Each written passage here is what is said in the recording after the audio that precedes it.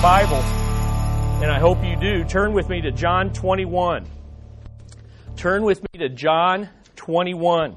And we're looking at the last part 3 of Peter's close encounter. What happens when a powerful choleric encounters the risen Christ? Well, what we know is that it's going to be confrontational. And that's what we're going to look at today, the confrontation. Someone once said that our entire lives after we're saved is one long PS that says, thank you.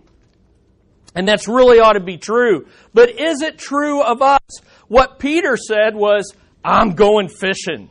I'm going fishing. Thank you, Lord. I'm going fishing. So let's take a look at the last 2 weeks, we've looked at the carnal, casual followers. We said that John chapter 21 is divided up into 2 parts. Verses 1 through 14 is a reminder of their calling as they live in the tension between the now and the not yet. For them, Christ had risen, but He hadn't ascended. For us, He has ascended, but He hasn't returned. And we said that there were 4 truths. So let me give you those. I'm not going to teach them. I'm just going to give you 2 and realize 4 truths for busy but barren disciples. Number 1, recognize that we live in this tension. Recognize that we live in the tension between the now and the not yet. Therefore, we must surrender and adjust our lives to the risen Lord. That's what we do. You say, how do I live in this tension? I surrender and adjust my life. And remember we said He stands when He appears. He stands with authority. And He calls us to Himself. Center your life around me. Number 2, resist the temptation to return to that old way of life. I've tried to argue and try to show you from Scripture that verses 1 through 14, the whole fishing thing, I'm going fishing, is really a result of giving into the temptation to return to the old way of life. But we've got to resist that and not become casual, carnal followers of Christ, but committed ones. Number 3, respond to the test. The good news is this. When we give into the temptation to be carnal and casual, the Lord will meet us where we are, and He will test our obedience. And so we need to respond to the test with an obedient life. And I gave you a chart there of the 2 ways of life. That kind of summarizes last week's lesson, so you can look at that. Basically, am I living in the flesh or am I living in the Spirit? Number 3, relish being treated by the risen Lord through the benefits of the new way of life. I really like this, that before Jesus confronts Peter, He treats him to the benefits of their obedience. He said, hey, cast the net, you'll catch fish after fishing all night. They cast the net, they get 153 fish, and then He says, hey, bring them, but by the way, I already got fish here ready. Here's charcoal fire, you're cold, you're tired, you're wet. I mean, just think about, I know some of us don't like camping, but, there's just something about getting out and around a fire. That's why all us urbanites have these fire pits, right? Because we're acting like you're real wild, wilderness men. But there's something about getting around a fire, and this is where the close encounter is going to come. Fish are frying, it's breakfast time, come and eat, sit, recline. And He treats them to the benefits before He confronts him. It's only when we obey the risen Lord's call to live in this way and not our own way that we'll really experience the benefits. See, they didn't have that fire and fish as long as they were fishing in the flesh. As long as you're living in the flesh, you're missing the benefits as a Christ follower. You've got to, in a sense, get out of the boat and walk on water like Peter did at one point. You've got to obey the Lord and cast out the net when mentally, rationally, we fished all night. We're fishermen. There's no fish here. There was 153 fish there waiting to be caught, but it took an obedient faith. So I want you to look at this video by Francis Chan, which kind of captures the type of lifestyle that Jesus was reminding the disciples. This is the lifestyle that you need to live.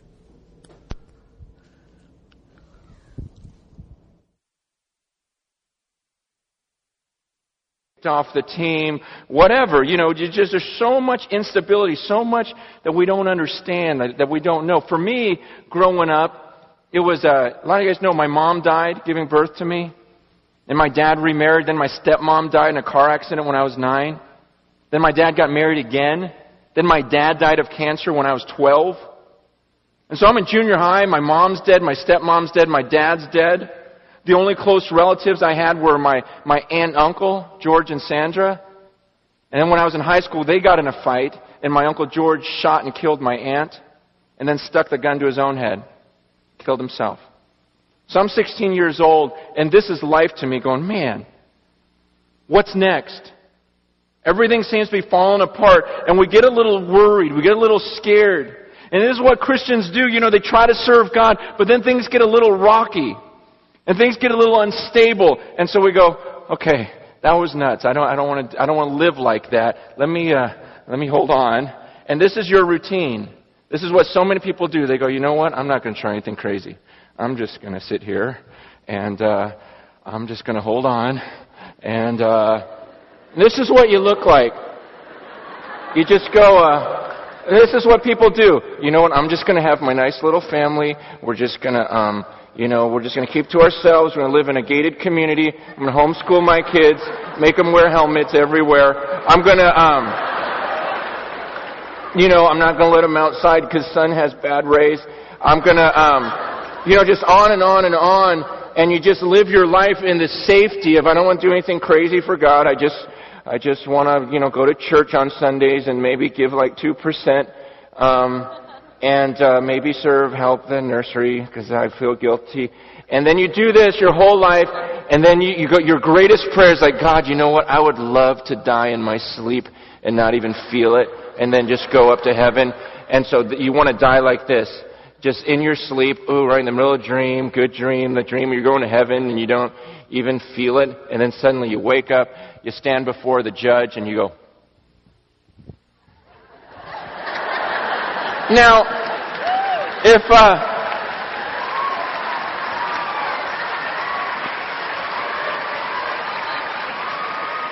could you imagine watching the Olympics?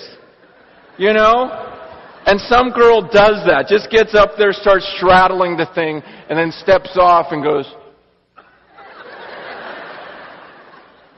what is the judge supposed to do on the card? You see, and to me, I go, man, that's the routine that so many Christians are headed for. That's the routine, the boring, I do nothing crazy because I don't want to fall. That's the routine that they're going to live, and then one day it's going to be a shock because they're going to step off that balance beam and realize they're standing before the judge. They're standing before the judge, and you think he's going to look at that routine and go, wow, well done. Well done. You lived the safest life possible. You didn't slip, you didn't fall. See, that's not the life that God's called us to. That's where the majority will head. But I don't want to go where the majority goes. And that's the message that we've been looking at in verses 1 through 14. I think that's a great word picture. And you got to put yourself in Peter's sandals. He lived that reckless, risk-taking, Lord, I'll follow you even if no one else does. And then he fell right on his face. Right? But he did it in the flesh. And when he said, I'm going fishing, he says, I'm going back to the safe life. I'm going back to what I know because I failed and things are crazy right now. Christ is risen. I get that. I saw Him. I've already had a one-on-one with Him, but I'm just not sure. And see, what we've done, we've had a lot of millennials, a lot of young people that are listening to the Francis Chans, and that's great. And they're running out there doing risky things. That's great too. But I think a lot of them are falling on their faces because they're doing it in the flesh. They don't know the gospel. They're not in the Word of God. They're not really doing it in the power of the Spirit. They're just young and crazy, and I was there once. Now I got to resist not hugging the balance beam now. But it doesn't matter what age or season or stage that you are, you need to be doing it in the power of the Spirit. according to the calling of the risen Lord. Amen? So let's take a look at it, the convicting encounter. So look at verse 15. So when they had finished breakfast, oh my gosh, again, was there laughter? Was there fun? I don't know. I think there was a little awkwardness. That was a long breakfast, I think, for Peter. So when they had finished breakfast, Jesus said to Simon Peter, Simon, son of John, do you love me more than these? He said to him, Yes, Lord, you know that I love you. He said to him, Tend my sheep. He said to him again, a second time, Simon, son of John, do you love me? He said to him, Yes, Lord, you know that I love you. He said to him, Shepherd my sheep. 17. He said to him a third time, Simon, son of John, do you love me? Peter was grieved, brokenhearted, cut to the core, because he said to him the third time, Do you love me? And he said to him, Lord, you know all things. You know that I love you. Jesus said to him, Tend my sheep.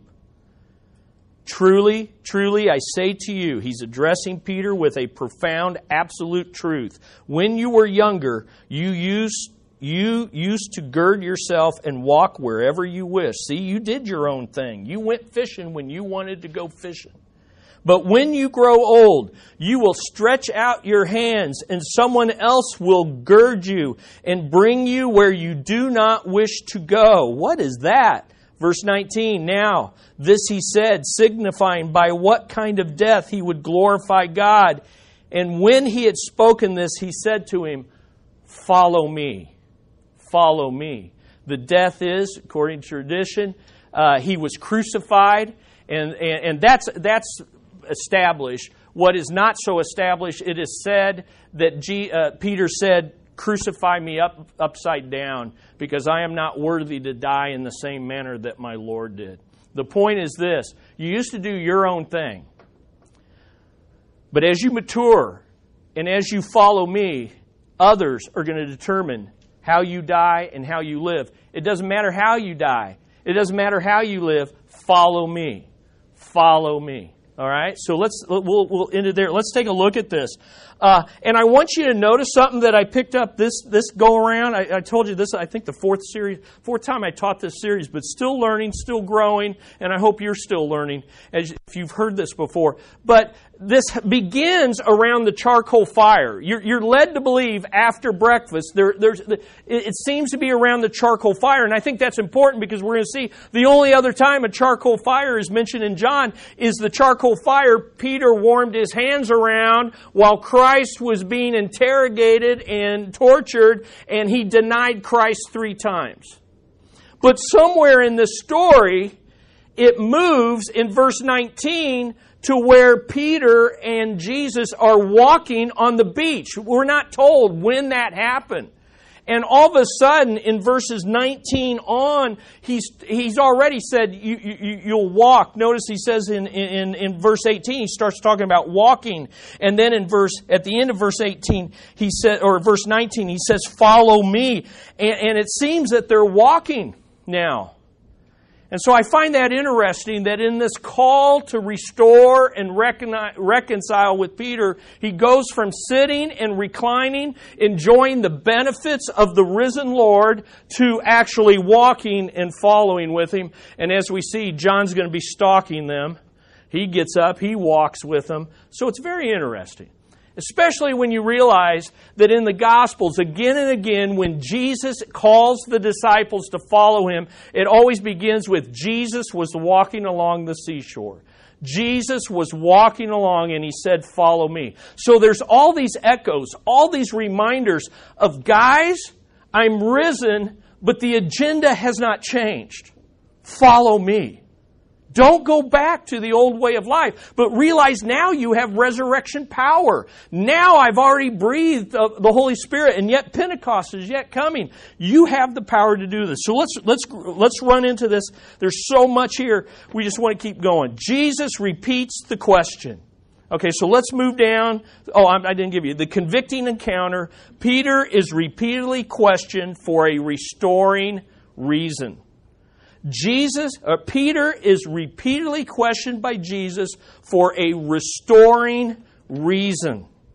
Not a condemning one, a restoring one. And he does this by repeated questions. So let's take a look at it in your notes and in your Bible, verses 15 through 17. Jesus' repeated question is this: Simon, son of John, do you love me more than these? And in the first question, he has that key phrase, more than these. So let's take a look at it. First of all, who is questioned? Whoa, Simon, son of John. But what do we know him as? Peter. And who gave him the name Peter? Jesus. And when did Jesus give him the name Peter? Does anybody know? When? When he called him. When he first called him, you are Simon, son of Jonah, but I call you Peter. So, whoa, Jesus, who gave him the new name, is using which name? New name or old name? That's a big, yeah, Jody, I like Jody. She's like, not good. No, it's not good. And to me, it's indicating that everything in the first 14 verses is an indication that he's living the old way of life, his old nature. So it's the old name versus the new name, Peter. The only other time in John's Gospel that Jesus uses Peter's old name in John's Gospel is John 1:42. You are Simon, the son of John. You shall be called Cephas. And he's saying, Peter, Simon, you're living the old life. Okay, old name versus new name. Secondly, he's bringing up the old nature versus the new nature. Because when he called him Peter, he would later say in Matthew 16, he said this. In Matthew 16, he said to them, verses 15 through 18, but who do you say that I am? Everybody else, he said, who do the crowds say? And the crowds all got it wrong. A prophet, a teacher, a great holy man. He said, who do you say? And it was Simon Peter who answered, you are the Christ, the Son of the living God. And he says this, Jesus responds, blessed are you, Simon Bar-Jonah, Simon, son of Jonah, because flesh and blood did not reveal this to you, but my Father who is in heaven. I also say to you that you are Peter, and upon this rock I will build my church, and the gates of Hades will not overpower it. In calling him Simon, he's saying, Simon, you're going back to the old nature. You're going back to just fishing for fish, but I called you Peter because I have a greater purpose and a greater calling, and I'm going to greatly use you to preach the gospel and have thousands on the day of Pentecost confess that thou art the Christ, just like you did, by the power of the Holy Spirit. Simon, you're missing it. You're missing out. You're living according to the old nature, not the new nature. I don't call you Rock right now. I'm calling you Simon. And he's talking about old loyalties versus new loyalties. All that is bound up in saying, Simon, son of John. Because here's the deal. In Luke 5, the only other catch of fish, miraculous catch of fish, this is what happens after the catch of fish. But when Simon Peter saw that, he fell down at Jesus' feet and said, go away from me, Lord, for I am a sinful man. At that first catch of fish, Peter got it right. You're God, I'm not, I'm unworthy, I'm humbled, I'm broken. Leave my presence because I'm not worthy to be in it. But somewhere along the line, he got full of himself and he said, I'll follow you even though no one else does. Because he forgot who Jesus was and he forgot who he was and he got full of himself. Are you with me? And so for amazement, had seized him and all his companions because of the catch of fish which they had taken. And so also were James and John, sons of Zebedee, who were partners with Simon. And Jesus said to Simon, "Do not fear, for from now on you will be catching men." When they had brought their boats to land, they left everything and followed him. See, Jesus is taking him back and saying, look, you left your nets and now you're going back to it. You left all to follow me. And in this tension between the now and the not yet, you've given in to the temptation to return to that old way. You're grabbing the balance beam, you're living safe, and you're not following me. So this isn't just about Peter, it's about us.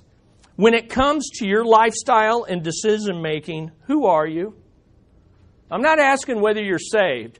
Probably everyone here would confess and profess that you're born again. I'm not asking that. I'm saying when it comes to your lifestyle, your entertainment, what you do with your recreation, what you do with your off time, what you do with your social media, when it comes to your lifestyle and your decision making, who are you? Are you old Chris or are you new Chris in Christ? Are you old Dana or are you new Dana in Christ? You see what I'm saying? You're a follower, you profess that, but in your decision making and in your lifestyle, who are you? Would Christ call you casual and carnal, or would He call you spiritual and sold out? A living love is the result of knowing and living according to our position in Christ. Forsake all and follow Him. A living love is the result of knowing and living according to our position in Christ. Forsake all to follow Him. Does that make sense? So there's the first thing. Now, that's just who is questioned. Second thing, what is the question? What is the question that's repeated 3 times? And it's this: do you love me more than these? That's the first time. Do you love me more than these? Now, more than what? You have to ask the question, more than what? The text does not clearly tell us. But where are they sitting, at least initially? They're sitting around a fire, and there's a net of 153 fish. There's 6 other disciples, and Jesus turns to Peter and says, do you love me more than these? And I would say it comes down to more than fish and fishing, and or more than the others do. More than fish or fishing? Did He point to the net of fish? Do you love me more than your old habits, your old occupation? Or did He wave His hand around the fire and say, do you love me more than these other disciples? I think it could be both. The Scripture doesn't tell us. So is it the old habits or the old hubris, the old pride? Because here's what I'm saying. He says, I'm going fishing, and He caught nothing. In obedience, He caught everything. And I think Jesus' one thing is, hey, do you love me more than your old habits? Do you love me more than fishing? Good question for all of us. What's your? I've told you the last couple of weeks, think about what your fishing is. Jeff's testimony is there was a time where he literally made this decision to put Christ above his recreational fishing. And we're so glad he did, amen? Because the kingdom has benefited. But I have no problem. See, I can be very pious. No, I put Christ before fishing. But I have my other fishings. You know, what's your thing? What's your thing? What's my thing? But I think it's also more than the others do. He's addressing Peter's pride, because what did Peter say? Lord, I'll follow. You know, Christ said, hey, I'm going to the cross and I'm going to die and you guys are going to all scatter. And Peter said, not me. These other jerks, they might. They got pretty low commitment. But not me. I'll follow you. And Jesus said to him, truly, truly, I say to you, a rooster will not crow until you deny me 3 times. In other words, he's saying, this is the night before. And he says, look, dawn won't even break. Dawn won't even break, and you will eat those words. So I think part of what Jesus is saying, Peter, have you been broken? Has your pride been broken? Do you love me more than these guys do? So I think that's part of the question. So here's the question for you and I. When it comes to our lifestyle and decision making, what do you love more? Again, the way you live your life and the decisions you make on a day by day, what do you love more? Yourself and your agenda, or Christ and His agenda for your life? Are you more about satisfying self and meeting the needs of your family, or are you living for God's family on a daily decision lifestyle basis? And don't get me wrong, taking care of your family, when done in the power of the Spirit, when done for the glory of God, when done to raise disciples that make disciples, is a part of kingdom work. So I'm not putting a dichotomy, right? It's about why you're doing it. It's about who you're doing it for. Is it so people will reflect well on you, that others will reflect well on your kids? Or is it because you're doing kingdom work in raising these kids? You're doing kingdom work in making this marriage work. You're doing kingdom work when you go to work. You're doing kingdom work as you're in college or university or wherever you're training, career. It doesn't matter. Because here's the result. A living love results in knowing and living according to our priorities in Christ. A living love results in knowing and living according to our priorities in Christ. And joy is spelled Jesus, others, you. Joy, J-O-Y. Jesus, others, you. That's the priorities. That's kingdom priorities, okay? Third aspect to the question. Why? Why the question? So we've seen who is asked the question. We've looked at what the question is. Why the question? And repeated 3 times is this key phrase, do you love me? Now what's interesting in this passage is there's 2 different words for love used in the original Greek. There's 2 different words for sheep. There's 2 different words for know. And there's 2 different words for tend and feed. And the reason I'm bringing that out is because sometimes pastors will get excited about this passage and wax eloquent on the different meanings of phileo and agape and all the different words. But the point is, this is John's style. He just uses different words. Okay? There might be some significance, but if there is, it's subtle. Here's what I want you to see. Jesus asks this thing 3 times. The first time is the main point. Do you love me more than these? The second time he asks, it's like he's saying, do you get it, or are you just mouthing the words? Parents, have you ever asked your kids a question? They answer, and what do you follow up with? What do you say, Kurt? Yeah, exactly. Yeah, we don't get subtle about it. We just say, now, are you just saying that, or do you mean it? And that's that's why he's asking. He's saying, okay, Peter, I know that you're good at opening mouth, inserting foot. You're the first to speak, so you're speaking here very quickly. Let me ask you again. Do you love me? All right. Third time, he uses Peter's own words. Yeah, you say that, Peter, but do you really mean it? That is where, so the first 2 times, Jesus says, do you agape me?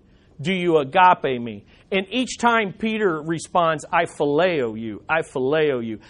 He's saying, do you sacrificially love me? And Peter says, I've got the emotion there. I'm not quite sure about the commitment. And so in the last time, he says this. He says, do you phileo me? I'm questioning down to the very core. Where's your confidence come from? Who are you trusting? Peter responds 3 times. The first time he says, Lord, you know I love you. And he doesn't reference the others. See, his cockiness has been stripped from him. Before he said, even if they fall away, I will not. So he says, do you love me more than these? I don't think Peter's looking around. I think he's just focusing on Jesus and say, I love you. I've learned my lesson. It's not about comparing myself to others. The second time he says, Lord, you know I love you.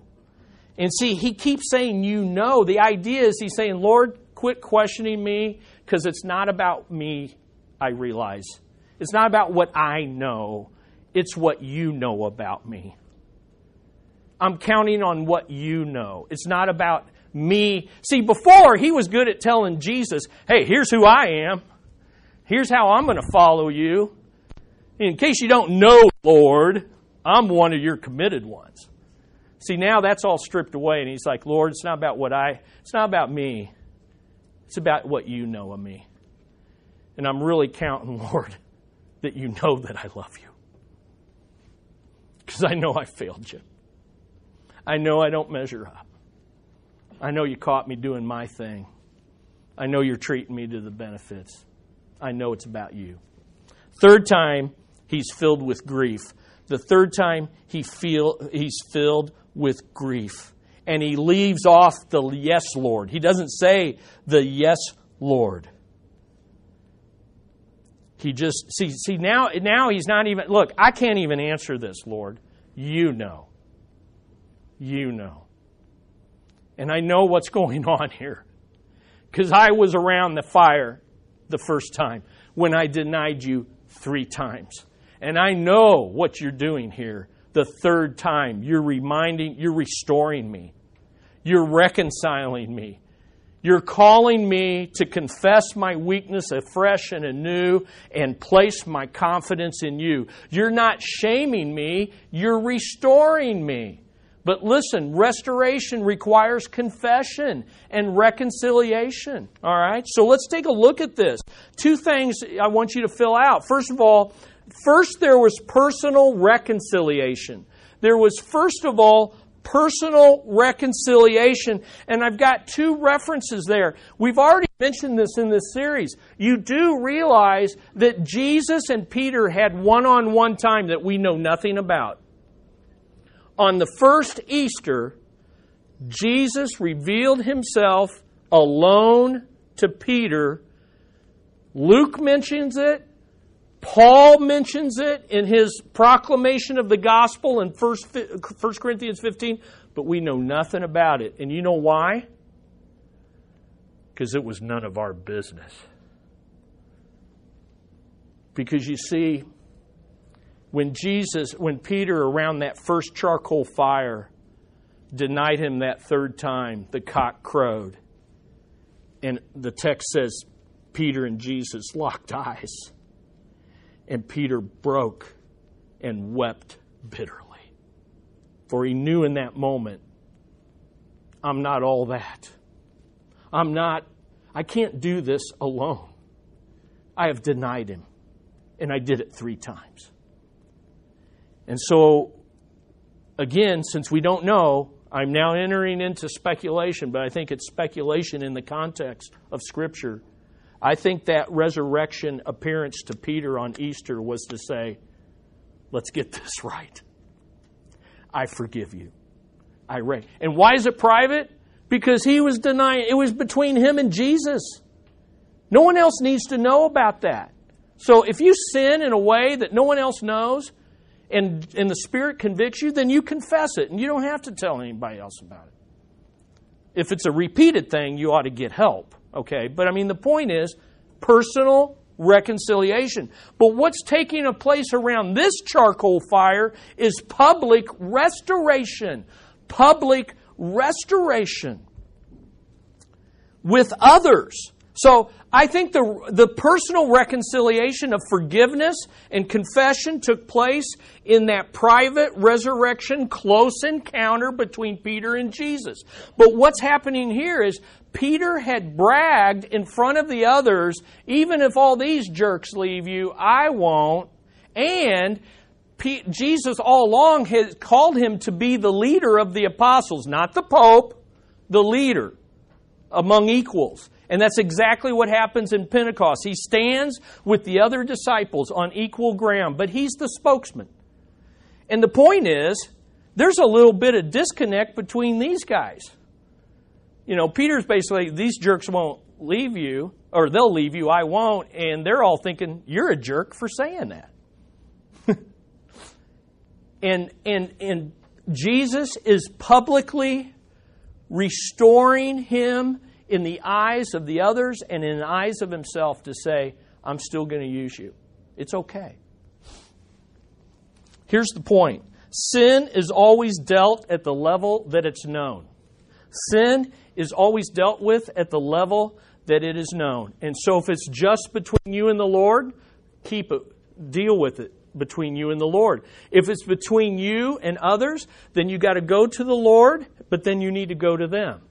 And so that's how church discipline works. We as a church are committed to church discipline among our members, and it's done at the level of that it's known. When the church knows it, we have to deal with it church-wide. When this group knows it, we got to include that group. When it's just you and a few others, then we deal with it at that level. You see what I'm saying? All right? So when it comes to your lifestyle and decision-making, how do you prove that you really love the Lord? Does your walk match your talk? Are you a fully devoted follower who is fishing and feeding, as we're going to see what that means in a minute? A living love results in knowing and living according to our purpose in Christ. The point is this. We prove our love by how we live, not merely what we say. If we went around here today, including myself, and we all asked, do you love the Lord? We'd all give the Sunday school answer. What would we all say? Yes. And we might say, yes, but. But this lesson kind of deals with the but part. Okay? This deals with, do you love me? How are you living it? How are you showing it on a daily basis? So let's keep moving. Peter's repeated answer, yes, Lord. So I just have the text here. Yes, Lord. He says that 2 times. I see in this humility and responsiveness. Humility and responsiveness. Yes, Lord. I'm still a disciple of you. It's a positive answer from a humbled heart. Second of all, he says 2 times, you know that I love you. Here I see humility and repentance. Humility and repentance. I recognize now that you know me better than I do. You know I love you. It's no longer that self-confidence. So the first one, I see humility and responsiveness. Here I see humility and repentance. And then the third time, Peter was grieved because he said to him a third time, and he responds, Lord, you know all things. You know that I love you. That might sound like he's challenging the Lord, but it's not. I see humility and restoration. I see humility and restoration. Because this word grieved is used in John 16 and 2 Corinthians 7. It's the grieving of true repentance. It's a truly broken heart that says, Lord, it's not about me, it's about you. Now let's go down to Jesus' repeated command. He gives a repeated command, challenge, commission, and it's this: feed my fish. I love this quote by this lady, Rita Snowden. Sorry about that, Snowden. Failure is never final with God. You ask me what forgiveness means. It is the wonder of being trusted again by God in the place where I disgraced Him. Whoa, is that beautiful? See, Jesus is saying, you failed, I forgive you, you're restored, now get back. I trust you to feed my sheep. That's huge. Amen? I mean, that's huge. He's not demoted. He's not set on the shelf. He's restored to his calling. The fisher's work is followed by the shepherd's work. So here's what I want you to see. Our love for the Lord is shown by serving His people. Our love for the Lord is shown by serving His people. Because here's what He says. Do you love me? And Peter answers with words, yes, you know I love you. And Jesus comes back with this weird answer, feed my sheep. Go live. Do you love me? Yeah, I do. Words, action. Yeah, I love you. Words, action. Okay? So, let me give you 4 principles. What does this mean? What's it mean that our love for the Lord is shown by serving people? Number 1, serving is being a good steward of my gifts to build up the body of Christ.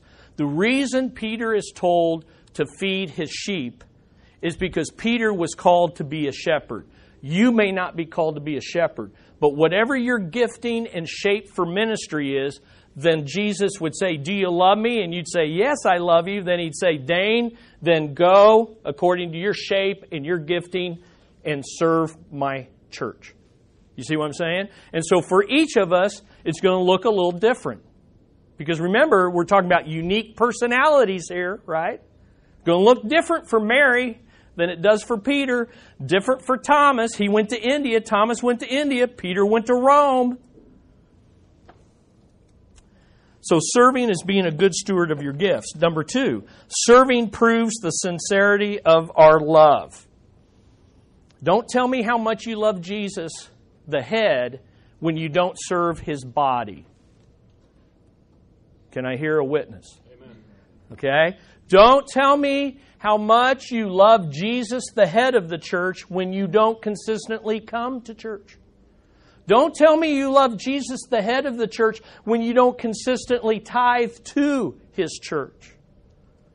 Those aren't sets of rules, by the way. That's not legalism. That's love when you really love Him. See, when you really love Him, you don't say, how much do I have to give? You say, I wish I could give what? More. You don't say, how little can I serve? You're like, I wish I could serve more, but to balance and to keep my life and obey all that God has for me, here's where I can serve, here's what I will serve, and I'll sacrifice to do it. Number 3, serving leads to personal sacrifice. Serving leads to personal sacrifice. You can't hug the balance beam and serve Jesus. You say, well, yeah, I want to serve Him. And Peter said, and Jesus says, you're going to be crucified. Follow me. Follow me. And I'm not joking here when I'm talking about Grace and her parents, Amber, and us as parents, you with your kids. It's easy to say, I want my kids to serve the Lord. But when He takes them into harm's way, when He takes them away from us, when He takes them into places and situations that was good for other people's kids, then we understand what sacrifice really means. Right? So I feel that. I know that. Number 4, serving requires single-mindedness. Serving requires single-mindedness. Let's pick the story up again.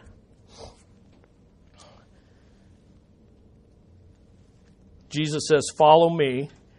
And by the way, this whole passage has zeroed in on Peter, right? I mean, it's just like laser. Follow me. They might be walking, just the two of them. It kind of leads that way, walking along the beach, 2 of them talking. Look at verse 20. What do we like to do? We like to deflect when Jesus starts talking to us, don't we? Peter, turning around, saw the disciple whom Jesus loved, John, following them. The one who also leaned back on his bosom at the supper and said, Lord, who is the one who betrays you? So Peter, seeing him, said to Jesus, Lord, what about this man? No, you just told me I'm going to be crucified. Misery loves company. John going to get the same treatment? Okay.